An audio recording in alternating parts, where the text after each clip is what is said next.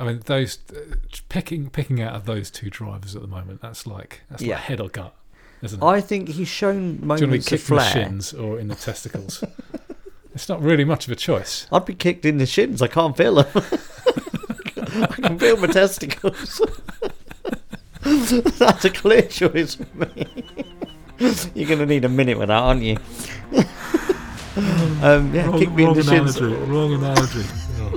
Wrong room to be doing that gagging.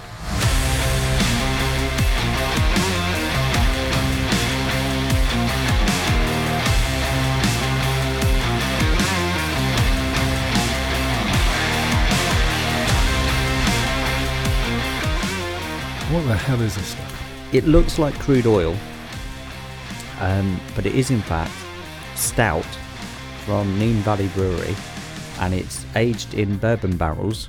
Apparently they try and do one each year that's aged in bourbon barrels.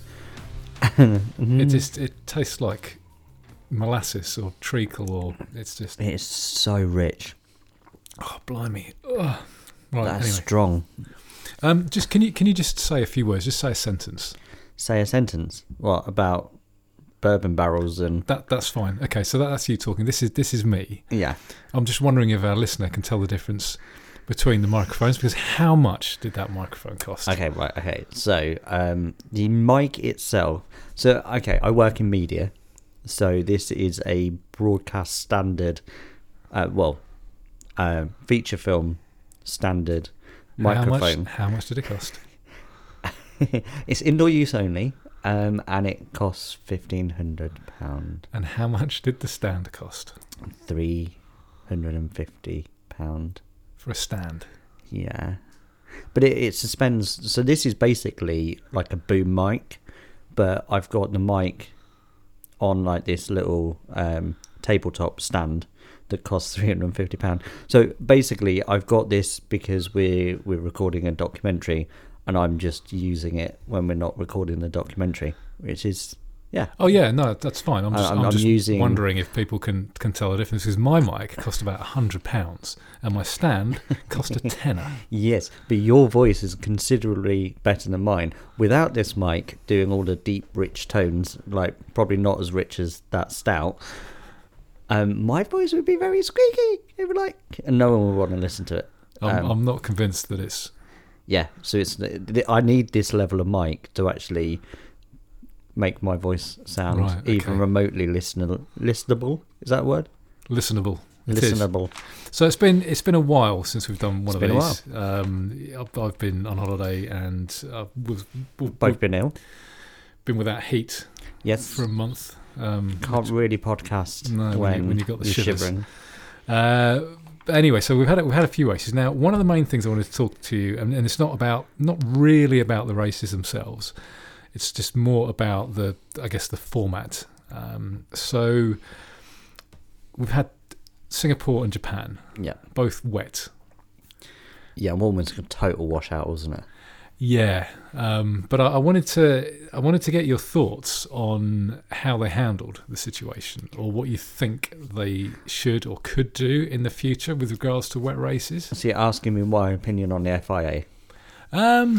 Yeah, well, it's the whole the what they do with the tyres, with the standing starts or starting under the safety car. Do they do too much? Do they do too little? Because I kind of know what I think, but I was wondering if you had thoughts on this. So it follows my general view of the FIA, inconsistent. They've been inconsistent on everything. Yeah, for they've been getting worse, but certainly for the past couple of seasons. And it's almost like they don't know what they're doing, or they appear to not know what they're doing. So they just keep making it up, and they keep making really inconsistent decisions.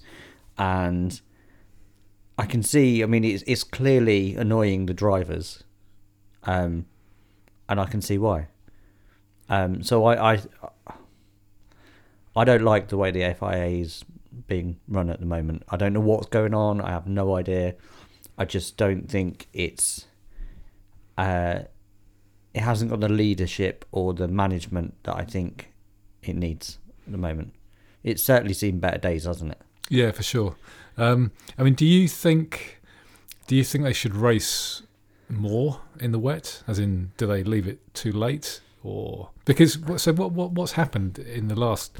In fact, it's happened a few times now. In that it rains quite a lot, and they just not cancel, but kind of heavily postpone it. For like an hour or whatever.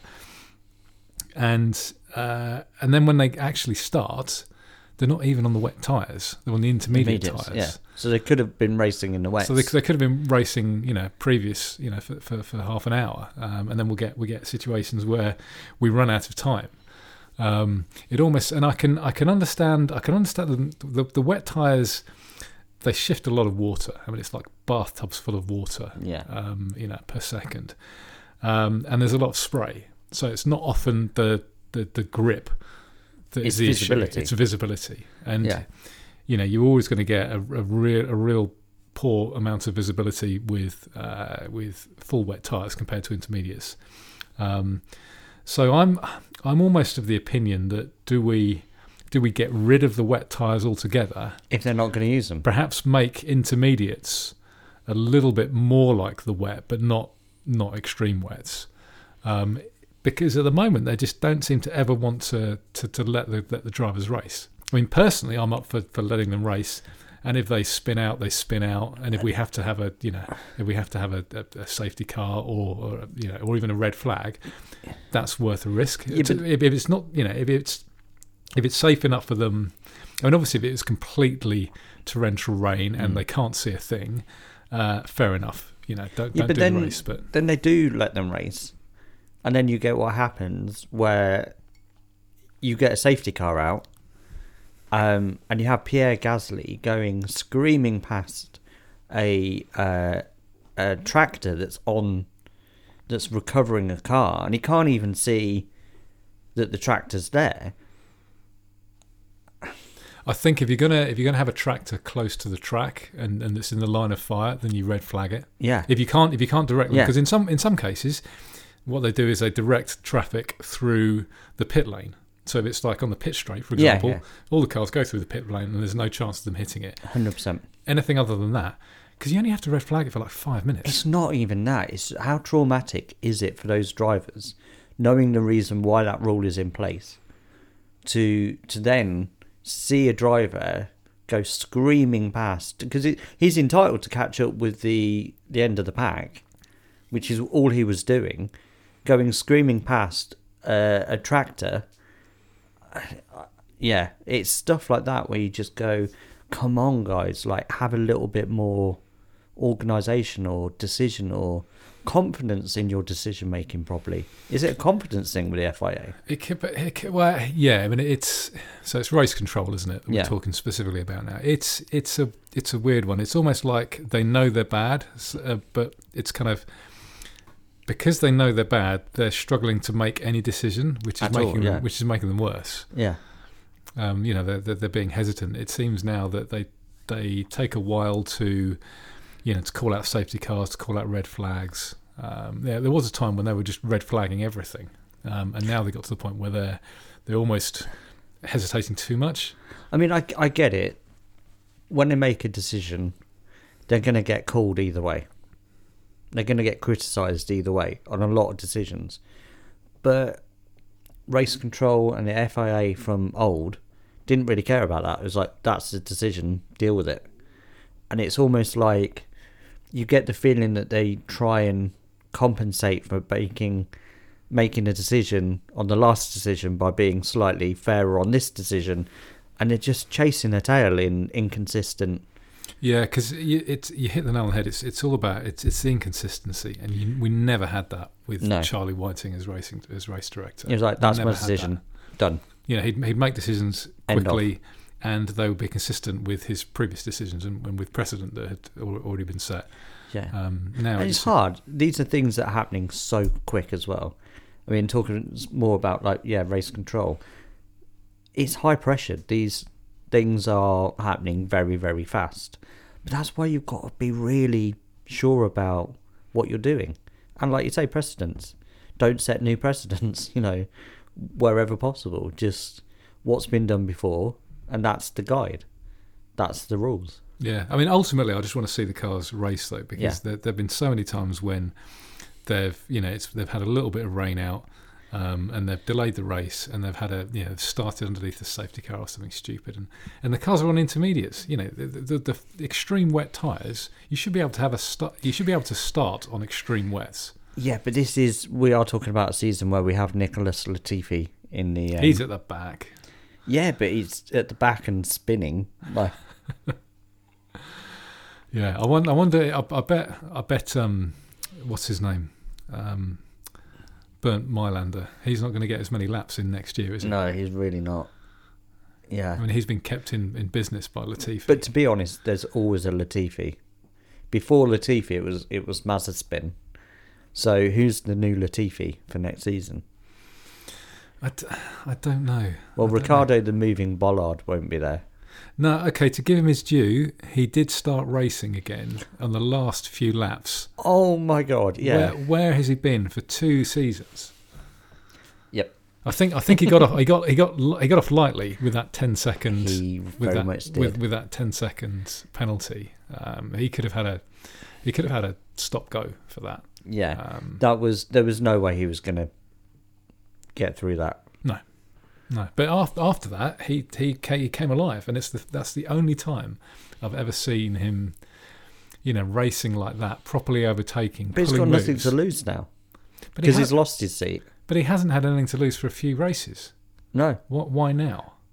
It's true. Why has it taken him? He joined McLaren. Can I just say we're like 10 minutes in and we're already on Ricciardo? Yeah, but it's a little bit more positive now. Though. Yeah, because he's leaving. He joined, I do like Danny Rick, I have to say, as a person, but as a driver, yeah. He joins McLaren, doesn't do anything. Managed to win a race, okay, but it was there were circumstances around that. Yeah. But put in a good drive, but that's about it. After 2/3 of a season of nothing, then goes back to doing nothing for like another season, loses his seat, still does nothing for 3 or 4 races, and then finally at the tail end of the 3rd race from the end of the season, starts driving again. It proves that he could have done it. Even a broken clock is right twice a day. Yeah, but what I don't like, as in like. Honestly, like he's relying on just other people messing up for him to get any kind of decent result, and no one will be more pleased than I am if he goes away for a year, finds whatever it is, finds some form, and comes back and is exceptional. Nobody will know. Nobody will know if he finds form, because he's not going to be in Formula One. No, but do you know what I mean? If he came back after a year out, went to some other team and started smashing it, I would be ecstatic for the guy. But who's going to take him on? That's the thing. I think he's making a mistake. I think he should have got on the phone to Günther Steiner and said, "Give me that race seat. I'm better than Mick Schumacher." Yeah. Going back to my broken clock thing, he's basically. Anyone can have at least a couple of things that they can claim as a victory, even though they've not really done anything for it. So those times, like you said about he came first, like the conditions in which he won that race were, it's not so much he won it, but everyone above, that was in front of him lost it. Let's just be honest. And you always have races like that where,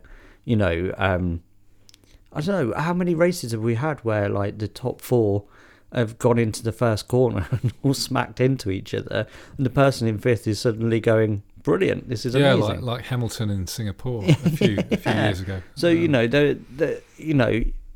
you're going to be in a race, sooner or later, luck's going to smile at you, and you're going to probably get a result that, does that mean that you earned that result, or does it mean that you were just in the right place at the right time? I mean, I think he drove better in the last kind of 10 or 15 laps of Mexico than he has done in 2 years. Including that win. I think he had a consistent drive, but he drove really well. I saw a video where he's actually going to do an overtake, and he does a little kind of cocked gun kind of thing with his finger at the car in front, and then overtakes it. I was like, But that's what he Brilliant. used to do. That's what he used to do. He used to do that at Red Bull. He used to. It was. You'd often see him going into a corner, and he'd have all four wheels drifting, and he'd be quite comfortable with that. Yeah. And then he'd kind of he'd go around the outside, or he'd do the switcheroo, and he'd do all these great moves. And he did that a little bit at Renault as well. Not as much because the car obviously wasn't quite as fast, but he'd still pull moves on other drivers. Yeah. He was still a good driver. Just for some reason that he hasn't been able to do that with a McLaren until now. And I don't know what switched on in his head. Halfway through, because he wasn't particularly good in the first half of Mexico either. Didn't he get driver of the day? I'm not sure. I think he did get driver of the day. I mean, he took Tsunoda out. Yeah. Yeah, but he was. I wonder what switched on in his head in the middle of that race. But I think he's making a mistake in not, because what he said is, I don't want to drive for a team that's at the back. I want to wait a year and then come back with a good team. I think the word nobody's gonna want him. I think what went on in his head is the first word rhymes with duck, and the second word is it. He just went for it. It's absolutely went for it. But he should have been doing that. Yeah. At the beginning of this season, after a dull season last season, He should he have should have been absolutely doing it all year. Well, what is it I said to you, like, before he did that crash? I said, I'd rather he goes for something and spoons it. Yes, and because I crashes out. was laughing because you said I'd rather he went for overtakes and screwed them up than didn't go for overtakes, and then like 10 seconds later He did, but he yeah. he crashes. We were like, with slightly more precision than that. Though. Yeah, but after that he was on fire. Really, really good. Yeah.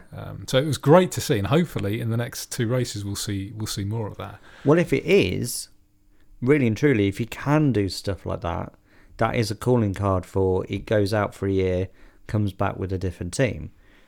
But he needs these two races are absolutely critical. I think if he drove like that for the next couple of races, then Günther Steiner would have him potentially. Yeah. It'd certainly be an option, but I don't think he wants to drive for a team like that. No, which is a mistake, because he should just want to drive for any team. There are only 20-odd drivers. In Formula One, to not be one of those because you're not in the top 10 is. Yeah, it's a risk. It's extremely risky because they're not going to. It's not that they're going to forget about him. There's it's just other that people coming. They're only going to remember the last two seasons where he did nothing. Yeah, and the thing is, every year there's new kids coming up. Oh, so Nick De Vries. Yeah, who just one signed race for Williams. One race to prove himself, score points. Yeah. Beat Latifi. So Latifi's back to. he's back to 21 out of 20. So for those who don't know, there's like all the Formula One drivers are ranked in order, and the joke is there's normally only 20 drivers. There's 10 teams, 2 drivers, but because obviously you had a reserve driver driving in one, it's not Magnussen, it was Hulkenberg drove one, didn't he? I think two races, I think. Yeah, so Nicholas Latifi is technically 21 out of. Well, yeah. So he was. So although Hulkenberg didn't get points, he was higher in the rankings because of where he placed in his races. He got a higher position. So Latifi for a while was 21 out of 20. Managed to claw back 20th position out of 20. And then lost it. And then Nick De Vries comes along, scores a couple of points on his inaugural so he's race. actually what? And 21 out of. So now he's 21 out of 20 again. Yeah. It is going to be interesting to see if there's, because we have had a few. I mean, Mazepin was. He used to obviously spin a lot, but hence his name. But he didn't used to take that many people out. No, not compared. I mean, Latifi, crashes and he takes people out. Do you remember Pastor Maldonado? Remember the name? Venezuelan driver, Grand Prix winner, won a Grand Prix with Williams when Williams weren't quick. So blisteringly fast on his day, but he was crashing all the time. He was either on or off.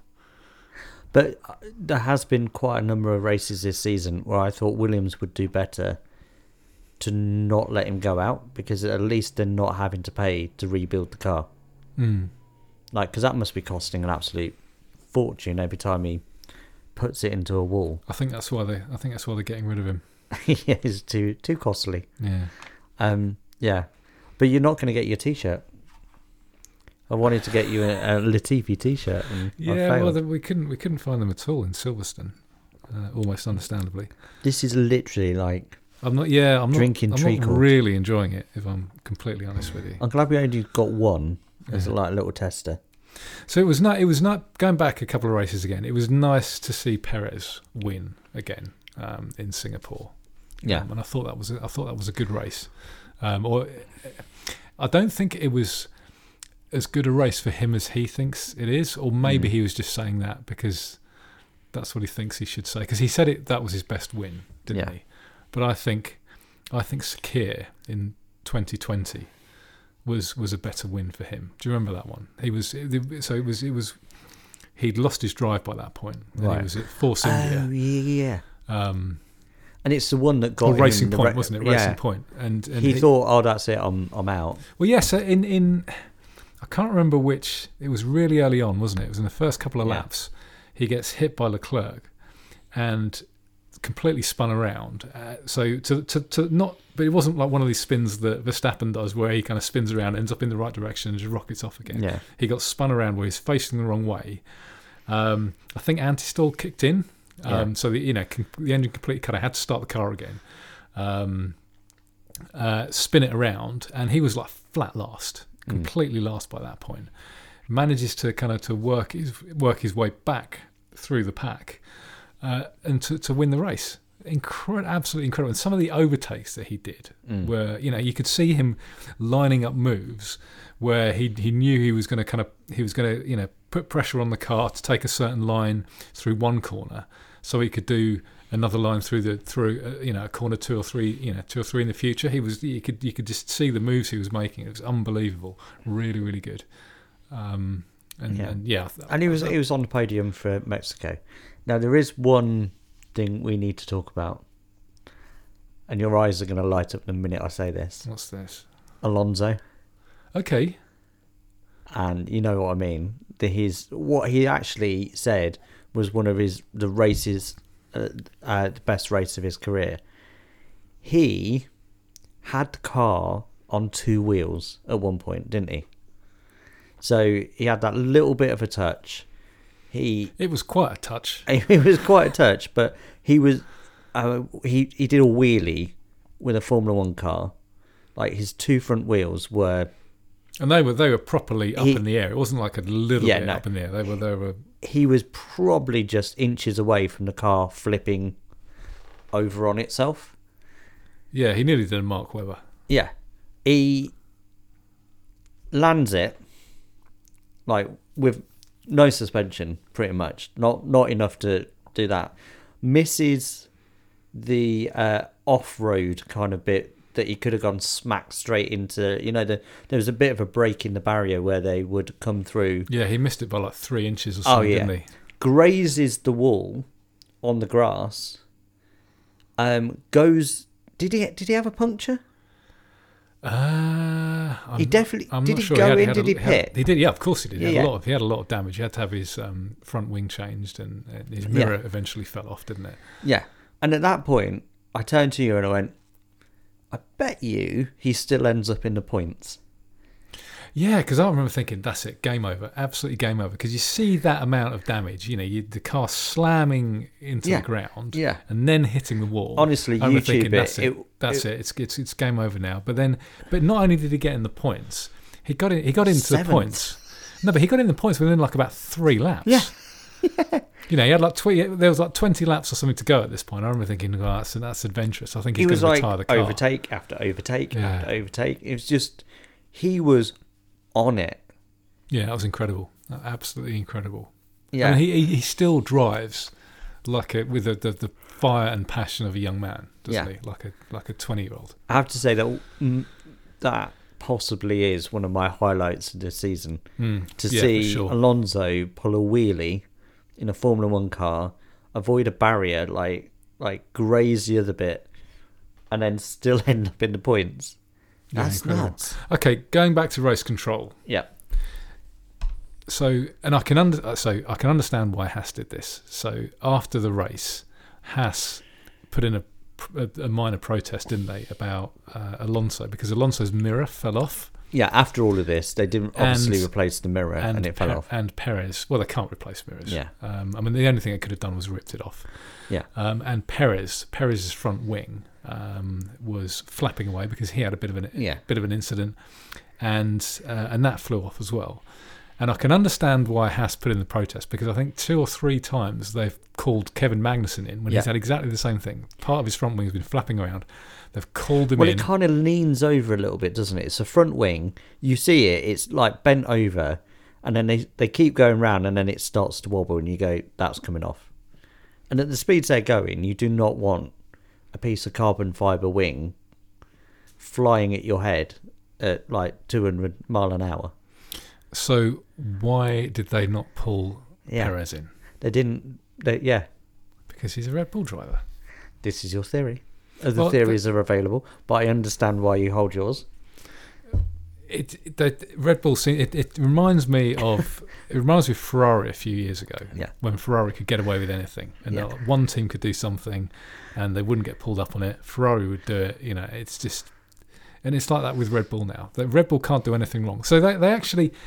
Apparently they threw out the protest against Red Bull immediately because during the race the FIA deemed Perez's car to be completely safe. How can that be? It was exactly the same as Magnussen's, and it flew off. Yeah. So we don't even know if it's exactly the same, because Magnussen pulled in, and as soon as he got that flag, pulled in. He pulled in before it could have. So we don't know whether Magnussen would have splintered off and flown off, but Perez's absolutely did. But he didn't then get a time. He had nothing. He hadn't come in, lost that time in the pits or anything. It didn't impact him at all. Red Bull driver. Honestly, they do see it. Well, okay, like end of last season. I'm not saying you're wrong. All the evidence suggests that they do whatever they can to help Red Bull. And they need to be consistent. Yeah. In the essence of libel, this is Andy Elliott's personal opinion. But I see it because it's an argument that I've seen explode on Twitter. So many people are saying it seems like when there's a judgment call and it could go in the favour of Red Bull or another, whether that's Mercedes, anybody, it goes Red Bull. I mean, look at the cost cap thing. They said, oh yeah, they've overspent, but it got downgraded from a major infringement of the cost cap to a minor one, and then there was no points deducted, because if they'd have deducted any points at all, Hamilton would have won. Yeah, there was no way on earth that they were going to let that happen. Yeah. They would have cooked the books or engineered something. So yeah, sure. It's not just something we've talked about on this podcast. There are a lot of people online saying I invite anyone, and I'm happy to have an open mind about this, but I invite anyone to present any evidence of any incident that has been harsher on Red Bull than it has another team. I could name half a dozen incidents where it's gone in Red Bull's favour. Yeah. Like the Perez one. Yeah. But I can't think of a single incident where they've punished Red Bull more than they would any other team. See, I'm neutral in this because obviously I'm a McLaren fan. So a lot of these decisions have been Mercedes versus Red Bull, and I'm completely neutral in this because neither of them two are my teams. And you've got a point every single time, and you say when we sit there and watch it, and you go, "Yeah, that's not going to be done. That'll be done in favour of Red Bull." And sure enough, the next thing they say is, and it favours Red Bull. Yeah, they seem to do it every time. Yeah, and it's really weird as well, because they could, if they were clever about this, and again, I guess this is an argument for saying that it's just they're not doing it instinctively or deliberately. If they were clever about this, they think, okay, Red Bull by now have got the season stitched up. Yeah. So why don't we come down hard on them to give the appearance that we're being even-handed? Yeah. But no, they don't even do that. Interesting. Very interesting. Yeah. But you can only go on the evidence that you've got, and that's the thing. Yeah, I know you have a little list. Can we just talk about Vegas for a second? Sure. Because I have seen so many things over the last 24 hours of the Formula One cars ripping up the strip in Vegas, doing donuts, and I think George Russell's definitely been out there. I'm really looking forward to that. Yeah, I think wasn't it? Didn't Hamilton turn the traction control on?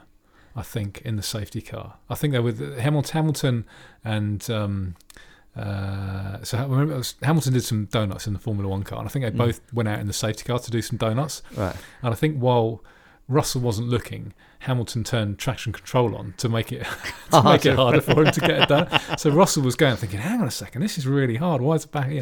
Why am I not getting the back end out? And it's because Hamilton turned traction control on. Amazing. I'm really looking forward to that race. Yeah, it should be great. It's Vegas. I'd love it if we had enough cash to go out and watch.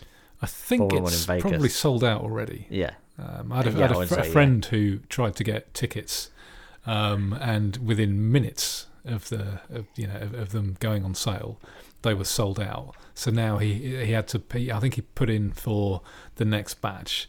But yeah, it's. In saying that, I haven't had the email about Silverstone, so I need to get onto them. Yeah, well, it's normally towards the end of the year, isn't it? So, yeah, should be soon. I need to contact them.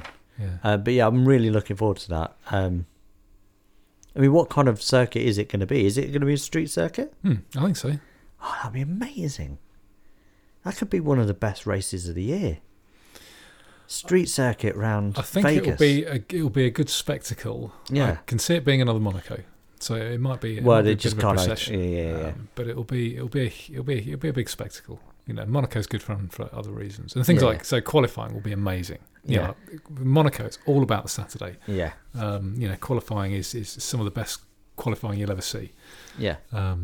So it could be like that. Do you think Schumacher's going to be here next season? Ooh, interesting.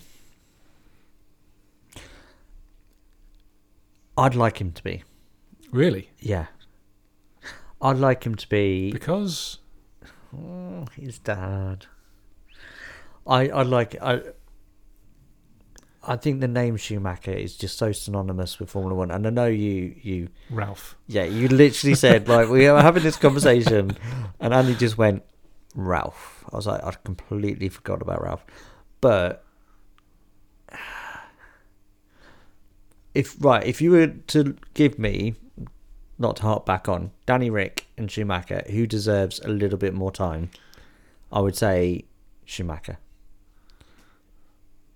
I mean, those picking out of those two drivers at the moment, that's like head or gut, isn't it? I think he's shown moments of flair. Do you want to be kicked in the shins or in the testicles? It's not really much of a choice. I'd be kicked in the shins. I can't feel them. I can feel my testicles. That's a clear choice for me. You're going to need a minute with that, aren't you? Kick me in the shins. Wrong analogy. Wrong room to be doing that gagging. So I would definitely say I'd like to. He's shown enough flair for me that I think he deserves his seat next year. Has he? Has he? Yeah, he's when. Name me. Can you describe a single overtake that he's done well? Yeah. Right. Okay. So yeah, there has been times he's got out of. He's got into Q3, hasn't he? A few times. Possibly. He's been mullered by Magnussen for the entire season. I mean, yes, but Magnussen is obviously a lot more experienced. There was a few. I think there was at least a race where he was going toe to toe with Hamilton and he was giving Hamilton some trouble. They were jostling. Hamilton struggled to overtake him.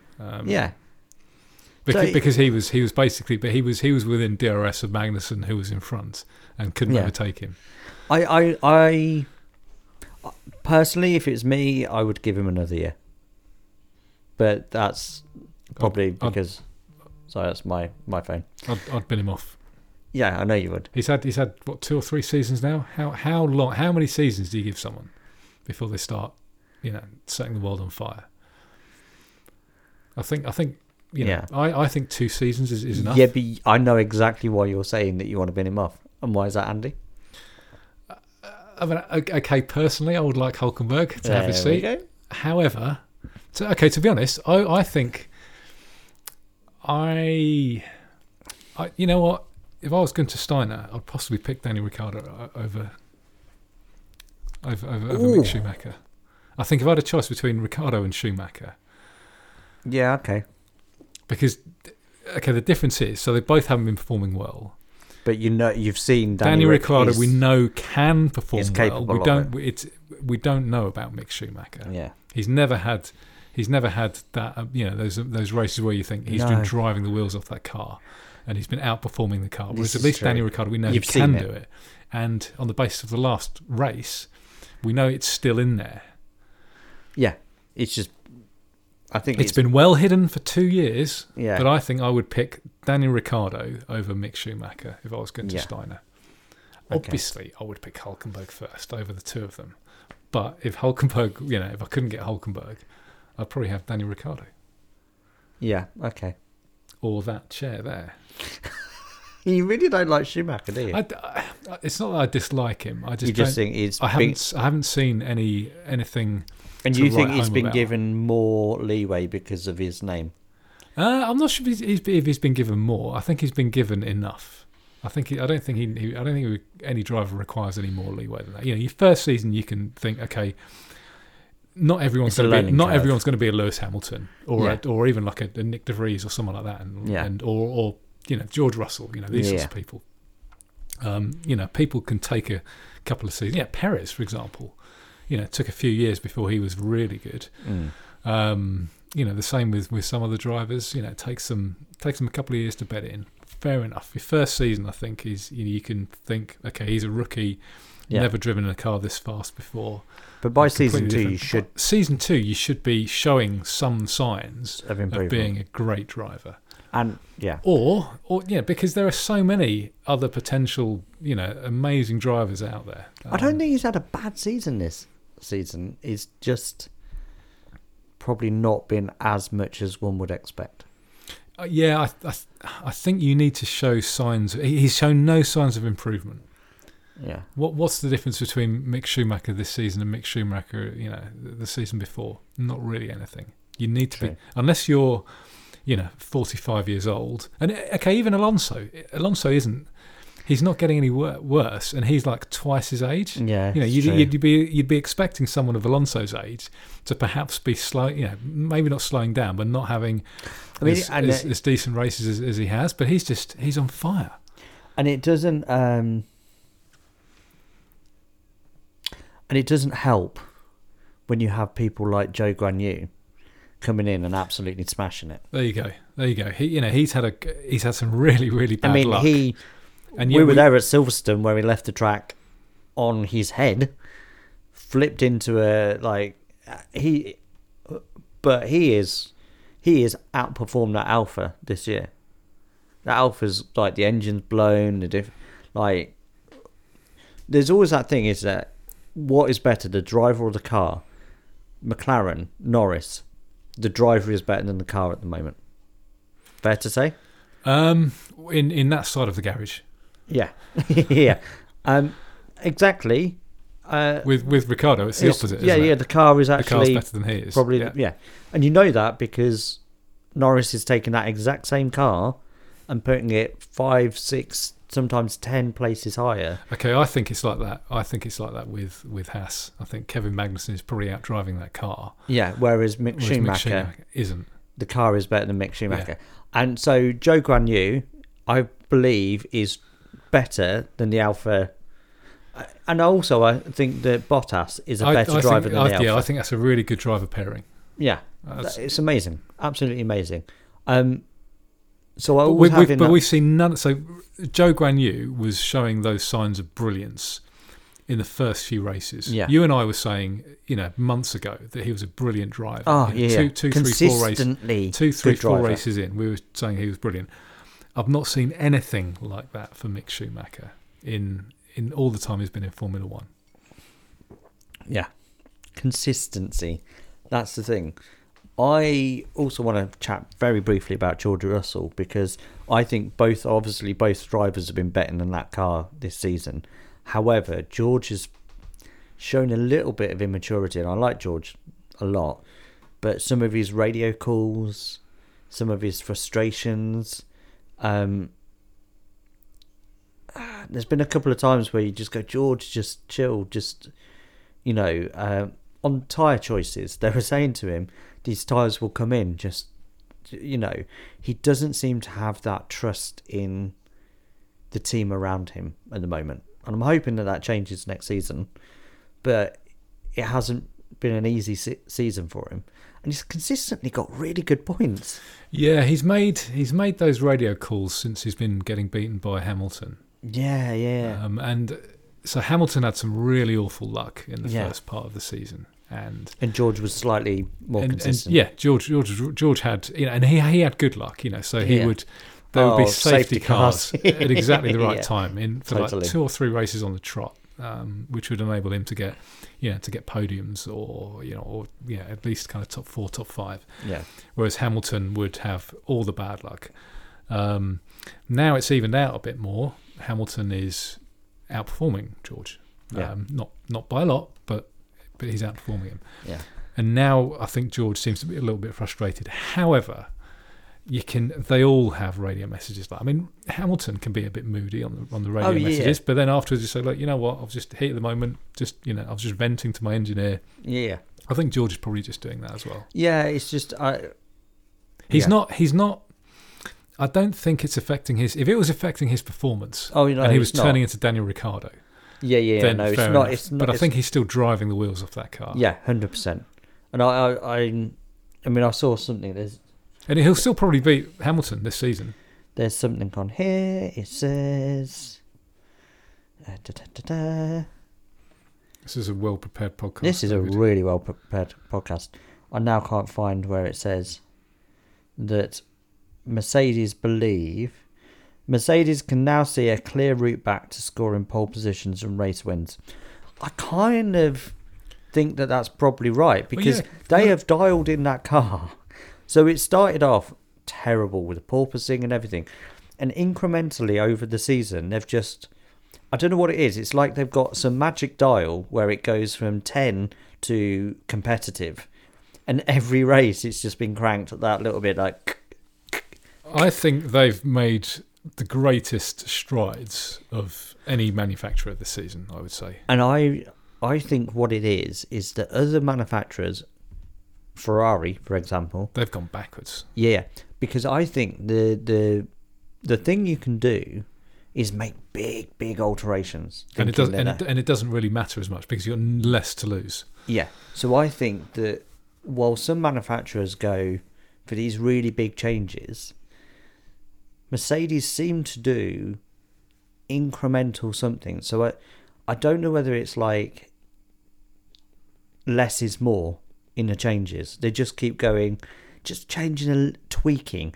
It feels like Mercedes have tweaked throughout the season, and other manufacturers have like flat out just gone, oh, we're going to do something different with that thing, not knowing whether it's going to work or not. They made bigger changes that actually then probably set them back rather than forward.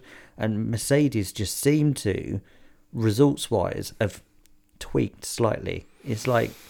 Yeah, so Mercedes have made a few big changes, but not all of them have worked, so they've had to kind of go back. They've had like different front wings and different designs and stuff, and some of them they've kept, some of them they've left behind. It does, because they're not winning, they can afford to do that compared with someone like Red Bull or Ferrari. But they seem to be brilliant at not going backwards, in knowing what will make it worse, not better. Yeah, they probably have got a better engineering team or something. So let's talk about Ferrari. Okay. Because they have been awful. I'm just sending a text, by the way, to my dear dad, who was trying to ring me whilst we're doing the podcast. So. I think Ferrari. I'm not sure if they've gone backwards. I think Red Bull have made improvements over the season. I know they've been winning. Oh, but yeah, I think but they haven't rested on their laurels. No, they haven't. And I'll put Red Bull probably second to Mercedes with the strides that they've made. Yeah. Ferrari, I'm not sure whether God. they may not have gone backwards, but because everyone else is moving forwards, That's actually a really fair point. they might have just done nothing. It just looks like It they've just gone looks backwards. like they've gone backwards. Yeah, That's a really fair point. but they don't seem to be. They have a track record, though, of having a really competitive car and then just ballsing it up. Yeah, a couple of times it's because they've been cheating. Yeah, that is true. In 2019. But their decision making has just been awful. Awful. Their strategy has just been so... I mean, it's so bad they should actually run the FIA. That seems like a lack of confidence sometimes. Yeah. It's because they haven't been a top tier team for so long. When you're making those judgment calls that can make or break a championship, they haven't been doing those judgment calls. So of course they're going to second guess everything. But you say that, but it seems. I mean, the decisions that they make are so obviously wrong, even to you and I, a couple of morons sat in front of our Absolute TV, muppets, yeah. and we can tell straight away that that's the wrong decision. If you and I can tell that it's wrong, it's probably the wrong decision. Yeah, and it's proven to be the wrong decision. It's not like we've said that's wrong, and they've gone on to win the race. Yeah. It's been obvious. So yeah, they need to get a better strategist. Yeah, true. Or strategists. I've been very disappointed actually in McLaren to not make the car more competitive as the season's gone on. It seemed like it was slightly off the pace, and it still seems like it's slightly off the pace. And it's almost like very early on into this season, it went, well, if we could just beat Alpine. Do you think they've been working on next season's car though? Well, one would hope, because I want to see Norris winning. I want to see him pole position. I'm hoping they've sacrificed his season. Can't even speak. I'm blaming that stout. It's 9.5% for a stout. Quite a lot. It's quite high, yeah. Okay. Yeah, I'm glad we've only got one of those. Yeah, so I want to see him win a championship, but he's not going to do it without the right car. No, I'm hoping that they'll do better next season. Ferrari, I have no idea how you solve that. They've got arguably two phenomenal drivers. Leclerc when he is on form, he is world class. He lacks the consistency to, but then Max Verstappen did. Max was very young, naive, would throw away points out of temper, to slam it into Hamilton just to, prove a point. They all have to mature, don't they? And they either do, and they mature and they go on and they become world champion, or it's potential that's lost. I mean, with the right strategy calls, Leclerc should have been a lot closer. Yeah. Because Ferrari had a super, super quick car for at least the first half of the season. They were leaving everyone for dead. And they, through lots of dodgy strategy calls, they lost quite a few races. Yeah. I mean, he did so I guess, devil's advocate, they got lucky for the first few races. Red Bull had a lot of issues on the first few races, and Leclerc got to be quite a few points. It was like 40 points in the lead, something incredible. But they just threw it away through bad decisions. Not through Red Bull suddenly having a better car, but partly was Red Bull not having the bad luck. But a significant part, probably the most significant part, was Ferrari making stupid strategy calls. And this Ferrari power unit that Alpha have, and engines exploding. There was a bit of that as well. I mean, it's a reliability they can work on, but it's they really need to work on their strategy, which is possibly the hardest. So talking about that, new power units, Audi. Hello, Audi. Yeah, they're going to take over from Alfa Romeo, aren't they? They're buying basically partnering with Sauber. Because we heard that the engines were coming back, didn't we? That they were going to come in to do power units. But then it got announced that they're actually going to have a full... Yeah, going to be effectively a team. full constructor. That's going to be interesting. Well, it would be good to see. I mean, the last few times engine suppliers have come in, they haven't been great for a good few years. Because they have to get in and... Well, so Cosworth a few years ago, back in like 2010, I think, came in for a few years, abandoned it after a while because they just couldn't compete.